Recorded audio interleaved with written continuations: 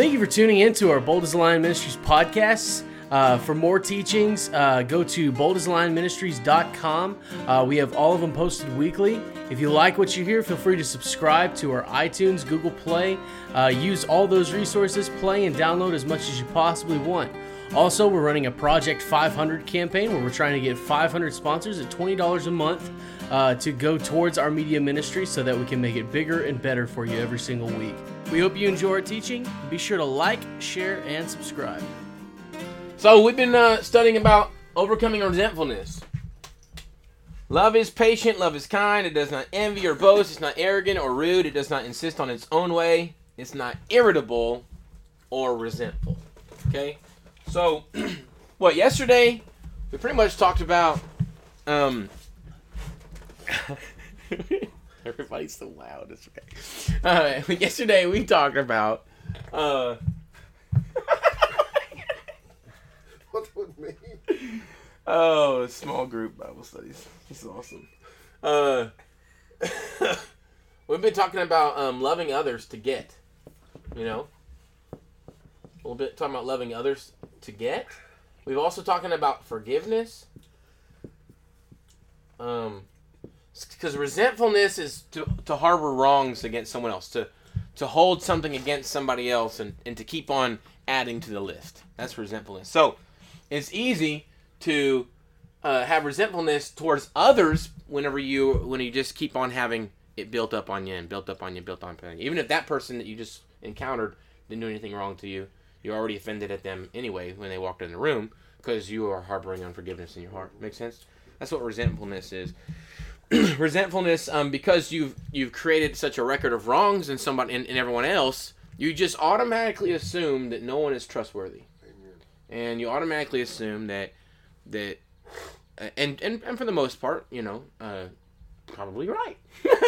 But that's not Jesus. Jesus died for all, and he loved others no matter what he could get. And what we have to realize is in order to make people trustworthy, we actually have to start giving trust. Okay? And what I mean by that is yesterday we talked about how when you love someone the right way, when you love someone unconditionally, it pulls out of them unconditional love, okay? And it's really the only hope to encounter unconditional love. If you are waiting until you get unconditional love to start loving unconditionally, then it'll never happen. You know what I'm saying? We have to start loving people unconditionally, and that will give others hope for being able to love unconditionally when they start watching your life. And that's really the key to overcoming resentfulness is loving unconditionally, and being able to forgive. And be able to let go, and being able to give everyone a chance. And I said this yesterday about I never expect the worst out of somebody, but I'm never surprised either. I always expect the best out of someone, but when the worst comes out, I'm not surprised. And the reason why is because I know people. I know the hearts of people that they are desperately wicked. And the reason why they're desperately wicked is here's what makes someone desperately wicked: when you just think about yourself. And everybody deals with that, There isn't one person that doesn't think about, I've been dealing with that all morning. Right? There isn't one person that doesn't go through that, And it's only by watching someone or watching how true love works that you are ever able to overcome that. So this is the key. If you want other people to be able to love you unconditionally, the only hope for that is for you to begin to love others unconditionally. And this is making noise. Oh, you did I'm never going to have a professional podcast. So, it's alright. Keep the organic, Might as well just, organic. People, I think, it's good to see people have real life, All natural environment. I think that's why all the Facebook videos are, going viral when they're inside your front seat of your car. I mean, isn't that the worst place to do a video? But millions of people watch those. People just have a lower cat videos. standard of excellence now. Cat videos. Huh? So with cat videos. We're getting off subject. I'm totally off subject. What are we talking about? Love and forgiving others. And Yes. if we want others to be able to love us, unconditionally, we must learn to love others unconditionally. Yeah. And that's what pulls it out of them. So, where are we at here?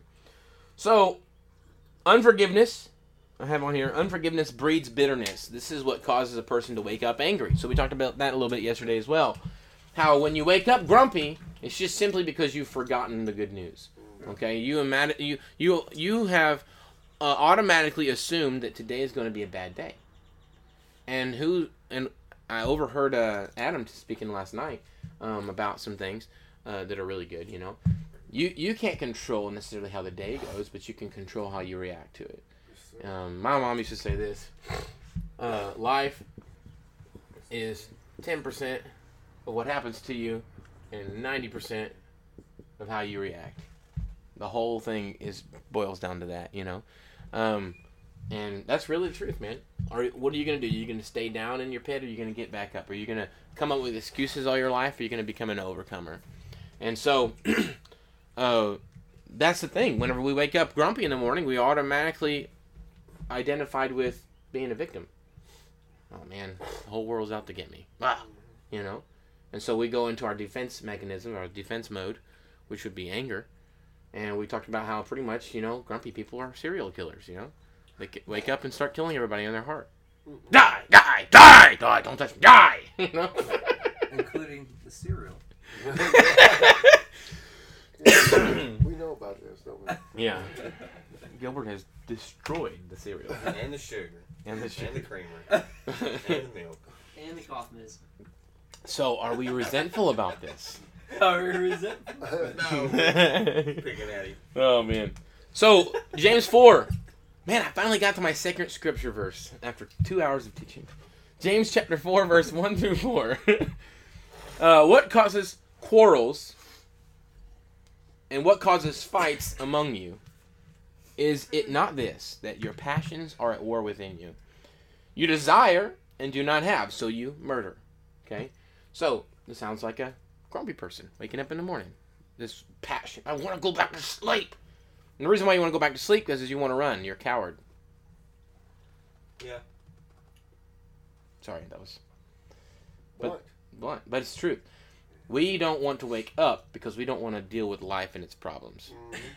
That's just being a coward, you know? That's the truth. If we want to, we have to, when we wake up, we have to take over the day, you know?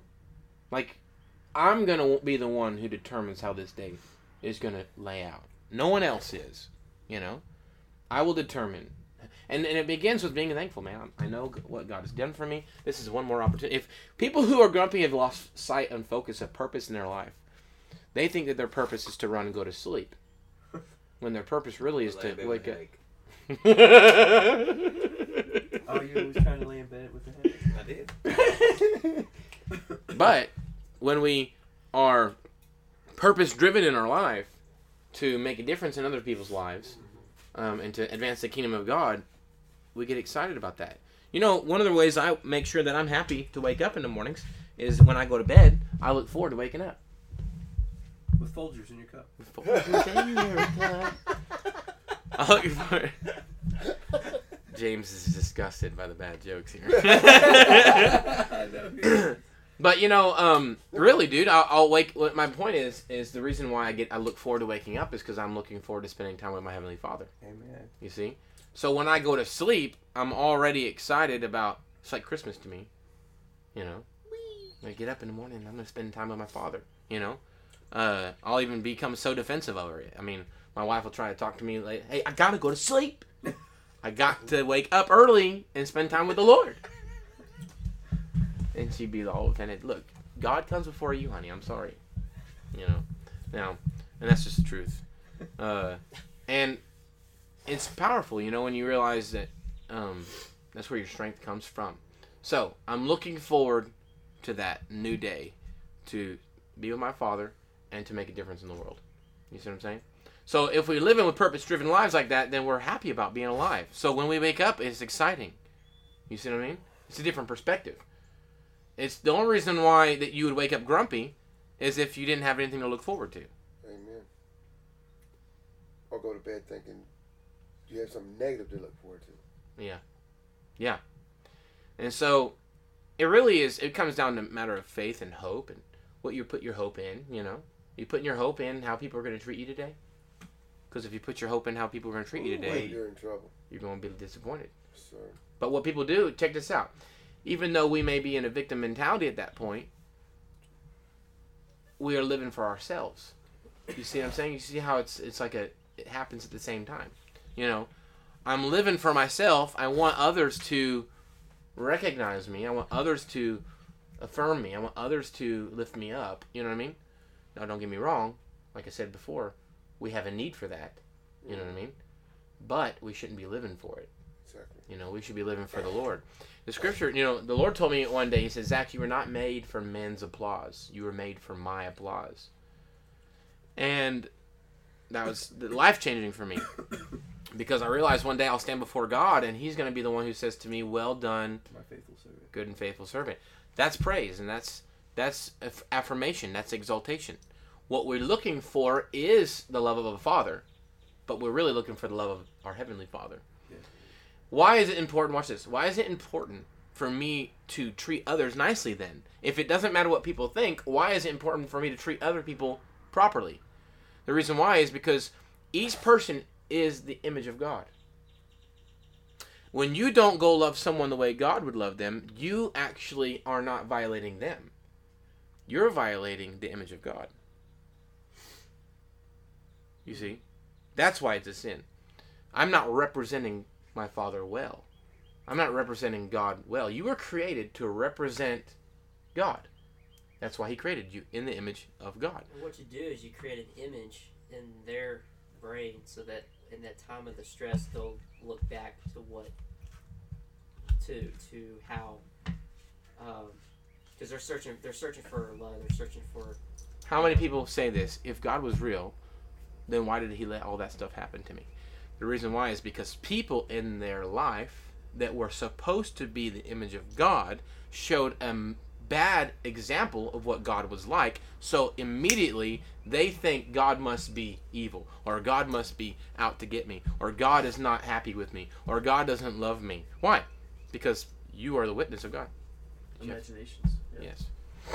Imagination. I feel like you have something else to say. Is that all? I was going to let you...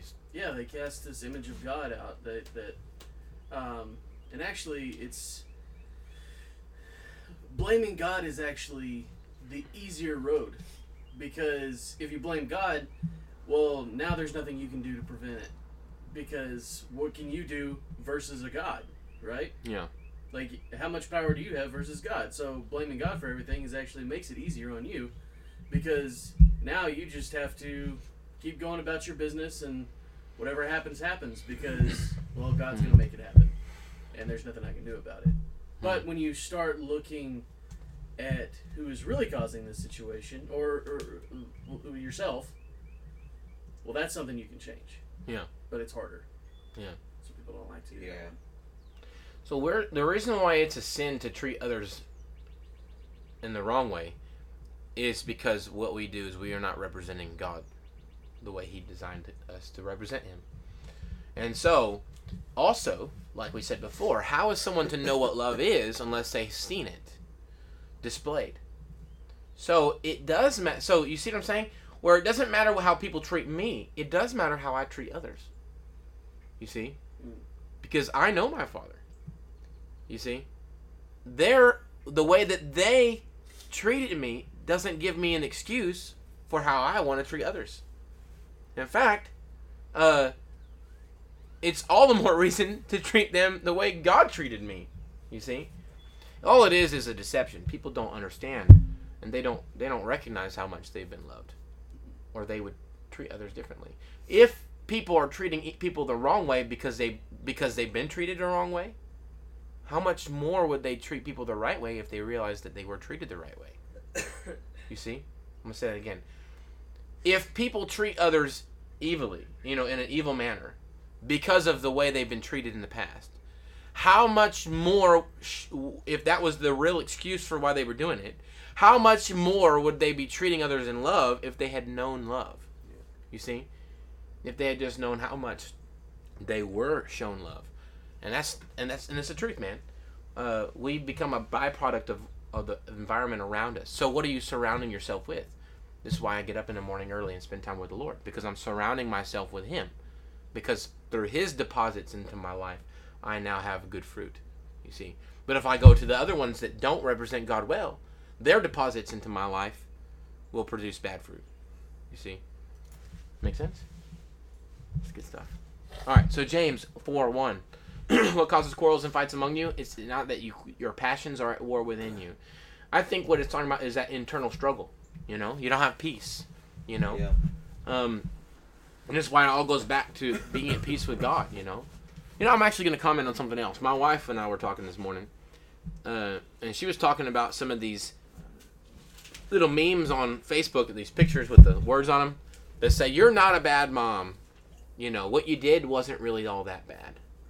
You know, and what they're talking about is mom shame. If you've ever heard of that, moms that feel like failures, or wives that feel like failures. You know, because they didn't perform or they didn't produce.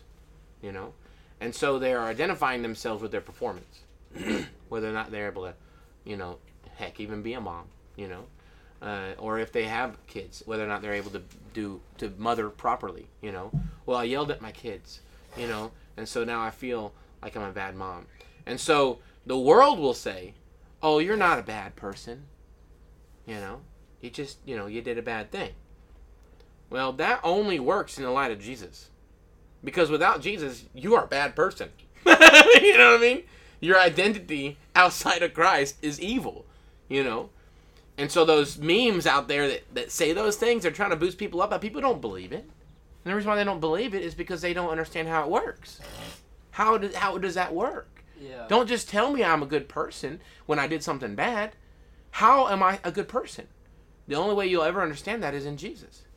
Jesus makes you a good person. He gives you He makes you a new creation, gives you a new identity. You see what I'm saying? So so many times we look at it and we say, well, people say, well, you're not a bad person. Look, man, a good tree bears good fruit, and a bad tree bears bad fruit. That's the words of Jesus. I should put that on a meme. I can do that. Yeah, I can do that. You know what I'm saying? So, but then the problem is, going back to that shame thing we talked about yesterday. When you have shame, you're identifying with your failure. Well, without Christ, that's where you are. The only way you can be set free from shame is in Christ. Because you can say all those words all you want, but you'll never feel free from your shame unless you have Jesus. And once you realize that He's created you anew, then you're not identified anymore by your failure. Does that make sense? All right. So, you desire and do not have, and so let's keep on going. When things aren't going according to our plans, then stress follows. And oftentimes the things we want are not even godly. Okay? The intentions and the motives are normally selfish. So we kind of talked about that earlier. I'm reading some things I wrote on here. When we learn to surrender to the Lord, this is when the fight ends in our hearts. Okay? So we have that passion. But when we learn to surrender to the Lord, and when we surrender to God, it's not just a one-time deal. It's a continual deal. Every day. I've had people tell me, well, haven't I surrendered? Only you and God can talk about that. Yeah, I can look at what you said or what you did, but really it's your heart issue right now. You know? Did you really surrender? And it's not just surrendering once, it's surrendering daily. You know? Kill your flesh daily. Yeah. That's the renewing of your mind every day. Repentance. Constant. This is when the fight ends in our hearts. The war on the inside is what causes fights on the outside. So if I'm not peaceful on the inside, I won't be peaceful on the outside. So anytime someone's blowing up, I know that they're not at peace on the inside. So we need to talk about some heart issues. See? That's why I always kind of the running line around here. You gonna sneeze? Bless you. We need to gain peace on the inside by turning to the Father. Jesus died so that we could have peace with the Father. And we talked about this. We've actually already talked about this. So I've actually gone further in my notes than I thought. When the Father forgives us, then this gives us the capacity to love others in the same manner by forgiving them.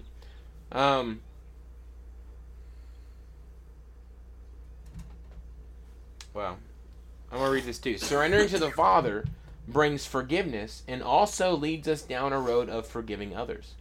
This will remove resentment and bitterness. We must be men of mercy. So, What creates a man? There's a movie out. I wouldn't recommend everybody necessarily watch it, but it's called Schindler's List. Oh yeah, I've seen that. All right, there's the man in there who's the German soldier. He's up there on the tower and he's just picking off the Jews at the concentration camp just for fun, you know. Just killing them. Just killing them, you know, and like target practice, you know. And Schindler comes up there and he's talking to this general or whoever it is, and commander or whatever, and he says, "Listen, true power is not the ability to take life, but is to free a life. True power is not to take life, but it is to save a life or to have mercy, you know." And it jogged that guy for a minute, you know. He thought that by shooting all these people he would have this power, but that's not true power. That's, you know, it's insecurity. You know, you feel like you have to take a life so you can feel powerful, you know, when truly true power is to be able to let someone go, you know, to be merciful, you know, and forgive them. That's power. Only a judge has even the authority to forgive. Think about that when you talk about authority. And so this is why Jesus comes and breathes on the disciples, and says, breathes in them and says, receive the Holy Spirit. If you forgive someone their sins, they're forgiven. If you do not, then they're withheld. Isn't that crazy? So, all right, we're going to go to Luke chapter 7, verse 36 and 50. Y'all got your Bibles? Luke chapter 6, verse 36. Luke chapter 7. Where am I at here?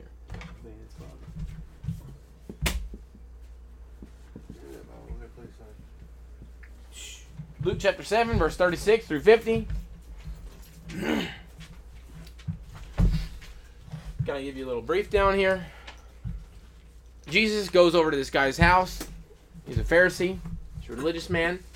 Oh yeah, Luke chapter 3. 7. Luke chapter 7, verse 36 through 50.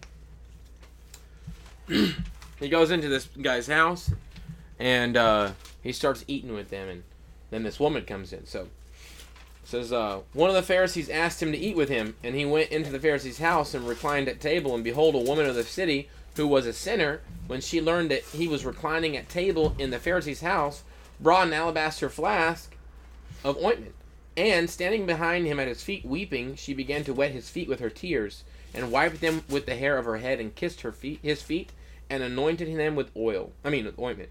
And same thing. Now when the Pharisee who had invited him saw this, he said to himself, if this man were a prophet, he would have known who and what sort of woman this is who is touching him, for she is a sinner. In other words, a prostitute. And Jesus answering said to him, Simon, he answered him. This is funny. It said to himself. So the Pharisee said this to himself.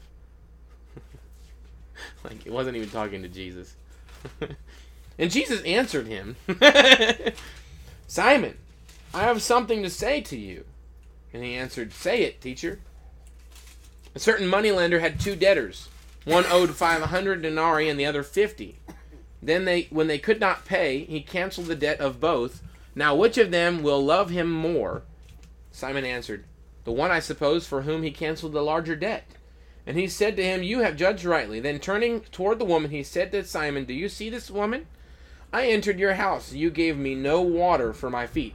We're talking about being grateful here.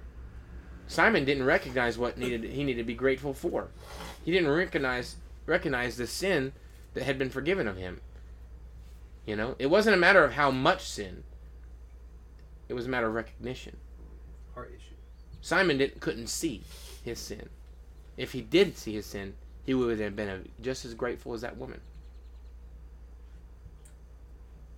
Do you see this woman? I entered your house. You gave me no water for my feet, but she has wet my feet and with her tears and wiped them with her hair. You gave me no kiss, but from the time I came in, she has not ceased to kiss my feet. You did not anoint my head with oil, but she has anointed my feet with oil. Therefore, I tell you, her sins, which are many, are forgiven. And it was like this. You want to know why I know they're forgiven? Because she loved much. So, give me goosebumps. You want to see somebody who's been forgiven? Do they love? If they love, you know they're forgiven. Yeah. You know that they know they're forgiven. You see? When someone isn't loving, that means they don't know how much they've been forgiven. You see what I mean? They don't recognize their sin. They don't think they have any. A lot of times. You know? It's, you know what gives a man his power?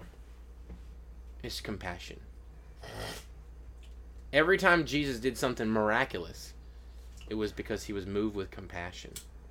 You can't have compassion unless you recognize, unless you really love someone. You know what I mean? And anyway, it's not pity either. So sometimes people don't want pity. Man, you're missing it. It's compassion. Compassion will move you to love and to lay down your life. It says, therefore I tell you, her sins, which are many, are forgiven, for she loved much. But he who is forgiven little loves little. And he wasn't saying that Simon didn't have any sin. He was pretty much saying, Simon, you haven't been forgiven. Not because it wasn't offered to you, but because you haven't taken it. You don't see your need for it. You see? Does that make sense? And he said to her, your sins are forgiven. So then he forgave her. It's good. Then those who were at table with him began to say among themselves, who is this who even forgives sins? And he said to the woman, your faith has saved you. Go in peace. Alright? So it's interesting that this woman was forgiven and it was considered faith. Simon, the religious man, did not have faith. That's kind of crazy, huh? To think about, that you could be religious and not have faith. Alright, Simon's sin was no less than the woman's sin. Both of their sins would send them straight to hell. You see? The cost for their sin was the same. And we talked about this today. Sin is sin. Yep. But the woman realized that she had sin and the Pharisee did not. Knowing how much you've been forgiven results in thankfulness. Knowing how much you've been forgiven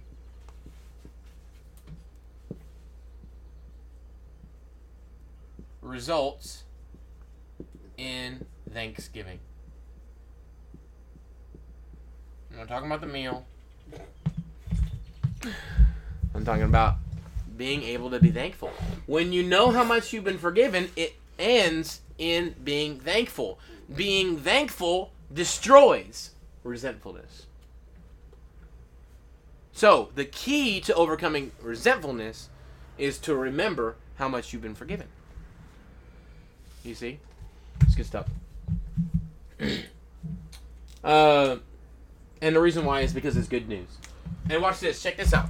You're thankful. Why are you thankful? Because you're focusing on good news. On the good news. That brings joy. You want to know how to have strength? The joy of the Lord is your strength. So people are like, well, so that's why people are resentful. Man, they feel weak. Because they've forgotten. They have no joy. You see? It's good stuff. The joy of the Lord is your strength. I'm going to keep on reading some of this stuff I wrote. What better way to get in a good mood than by remembering what he has done for you? Amen. It is our pride that gets in the way. When we don't acknowledge our need for a Savior, when we are also in danger of entering this pride again when we begin to forget where we came from and what Christ did for us. When we forget our need for a Savior, we lack the ability to be understanding towards others, towards those that have caused offense toward us. This is why people who never had an addiction have trouble showing compassion towards those that have struggled. You see? Yeah. And what we're really looking for is someone to have compassion on us. We look really like we want it to be understood. You see? It's perfect. I didn't even realize this is what he was going to teach on last night. I've been already written this up. This is crazy. It's really a desire to be understood. And that's why God sent Jesus, so he could go through all the temptations. It says we do not have it's not that we don't have a high priest that doesn't understand our weakness. Jesus has gone through the same temptation, the same struggle. You know, he understands now what it means to be weak. You see what I'm saying? So how do we all get to the point where we can help anybody? Recognizing your own sin for what it really is. That's how you recognize it. This is why people who, I already put that. They lack understanding of the bondage. They have trouble relating Okay, but if we would understand our true predicament, then we wouldn't. And there would be no barriers. You see what I'm saying?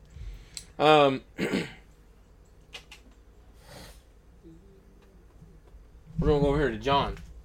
John. Hold on. John chapter 9, verse 35 through 41. John chapter 9, verse 35 through 41.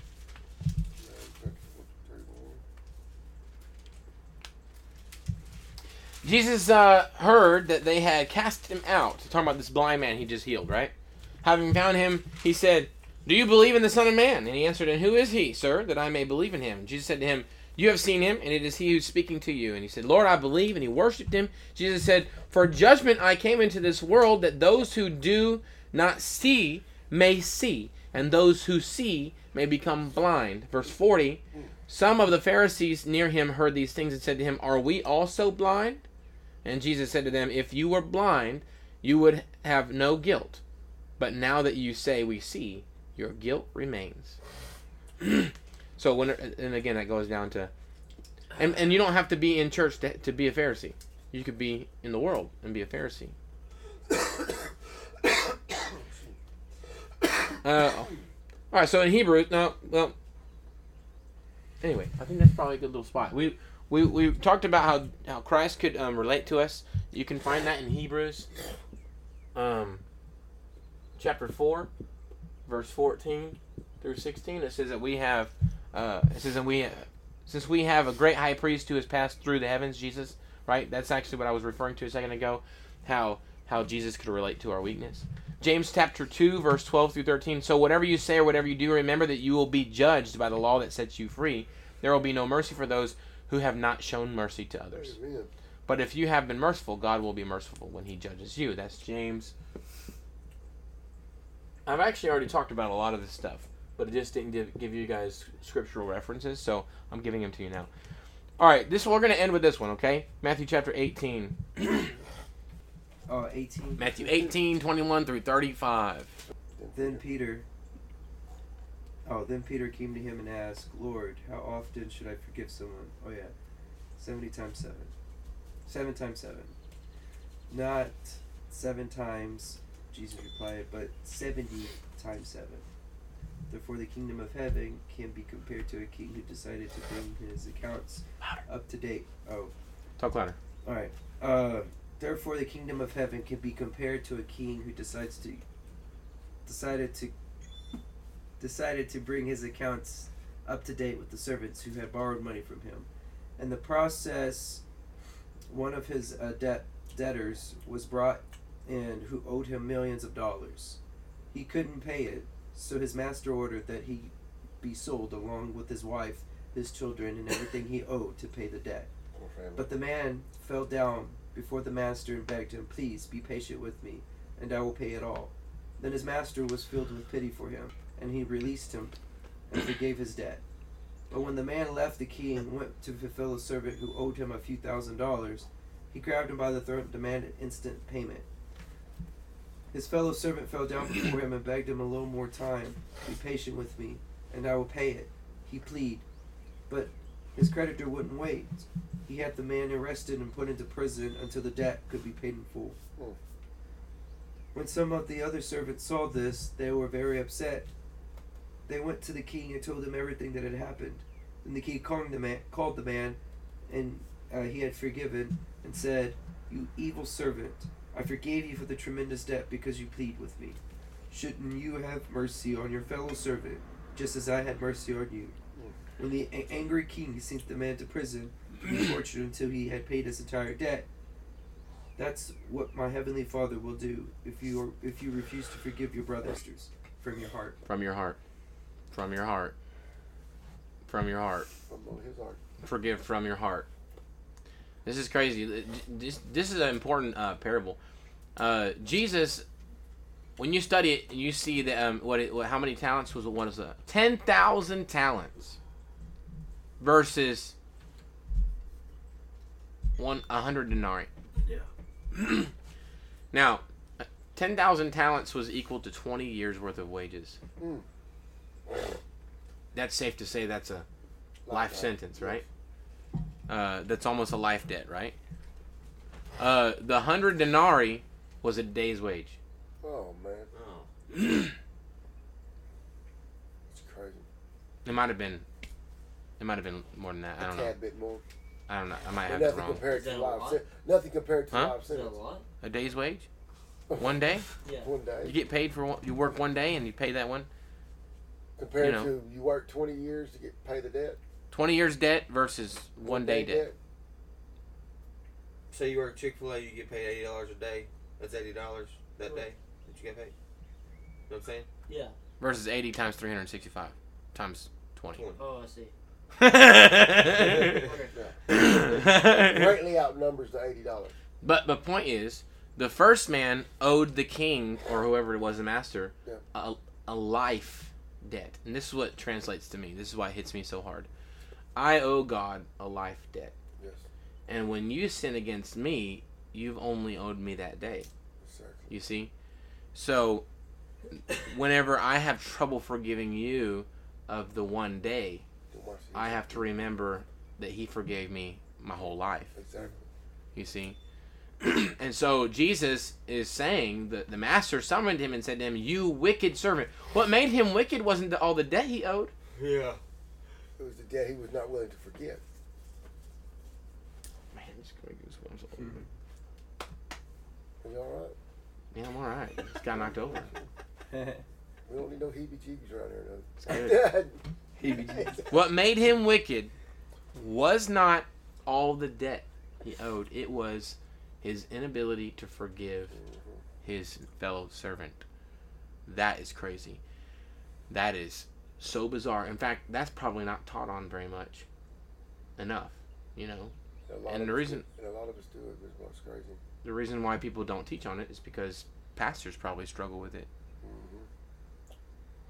How many church members came and that were sheep that turned into wolves and hurt the pastor? Now the pastor has trouble forgiving. You know. Amen. What we have to do is we have to learn how to take our blows. We have to be like Jesus, man. We got to take our 39 lashes.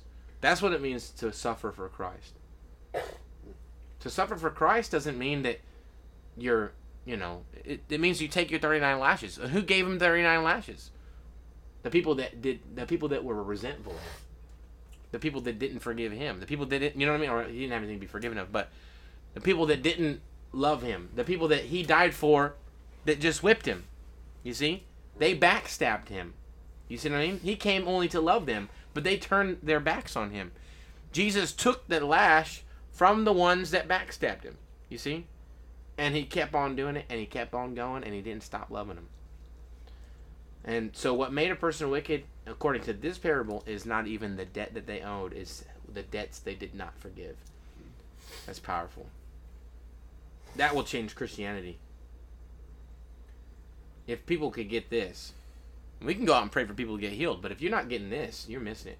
Almost definitely. You know, I believe in the supernatural. I like going out there and being on the street and praying for people and getting healed and whatnot. But dude, if we don't know how to forgive, we've missed it all. This is the backbone of Christianity. This is the backbone of healing. I mean, with love is forgiveness, and a backbone of Christianity is all love. That's right. And if you can't forgive, then you're not loving. Mm-hmm. And, you know, we're talking about men forgiving other men. You know, God did what was necessary to forgive others. Now, people still reject him. At that point, justice must be served. But he still offered it to everyone. You see what I'm saying? So it's interesting. It's interesting. But you're given mercy so that you can give mercy. Exactly. Wow. Many times we hold grudges, but the real reason we are unhappy is because of ourselves. We hold on to something from the past and refuse to let things go. It would be like someone dropping a burning piece of coal into your hands, and in your stubbornness, you refuse to let it go. And the coal continues to burn your skin. Things that were meant to destroy us cannot be held on to. If you're holding on to the offense that was given to you, it will destroy you. You've got to let it go. It's like someone who took a sharp piece of glass and stabs in your arm and cuts, and the arm gets deeper inside, right? Mm-hmm. and you cry out in pain, "Look what you did to me." That's a terrible analogy. Why? Because that's probably what I would say. Look what you did to me, right? You just stick a piece of glass in my arm. Look what you did to me. The glass is never removed, and it stays in your skin. The arm begins to puff up and gets infected. Then someone else comes by and bumps in your arm. You immediately cry out in pain again. "Ah! Don't touch me!" Now you think everybody's out to get me, right? You become paranoid. You don't want nobody getting around you. Get away from me. Get away from me. You don't let anybody in. You see? This is resentfulness. By this point, the pain is without ceasing and just gets worse as the days go by. Every morning you wake up in pain and you draw away from everyone else for fear that they might bump into you and cause you more pain. You don't trust anyone to be around you. And in your confused state, you begin to lash out at others closest to you because you are in pain and nobody seems to notice. Right? Yes. Then when someone does notice and tries to help get the glass out, there's even more pain. So you tell them to get away. Be gone. The pain begins to cripple you and you become completely useless and cannot do even normal daily tasks. Useless. And it's not the fact that you're defined by uselessness, it's the fact that you allowed this thing inside you to make you useless. Stay embedded in you, yeah. We have to submit to the surgery and get the things out of us that is causing so much pain. This is what forgiveness... Huh? Word. This is what... Yeah, even that's painful, right? This is what forgiveness does. Resentfulness and bitterness is like an infection in our heart. We have to remove the cause of infection, and we do that by forgiving. The power of the cross was to free us of the dominion of sin and its power over us. That is our sin and the sin of others. You hear that?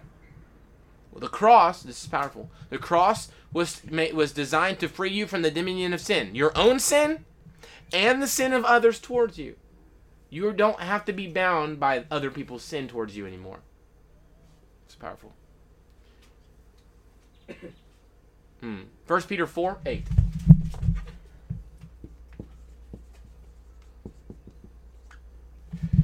Above all, keep loving one another earnestly, since love covers a multitude of sins. Amen. And that's a good stopping point.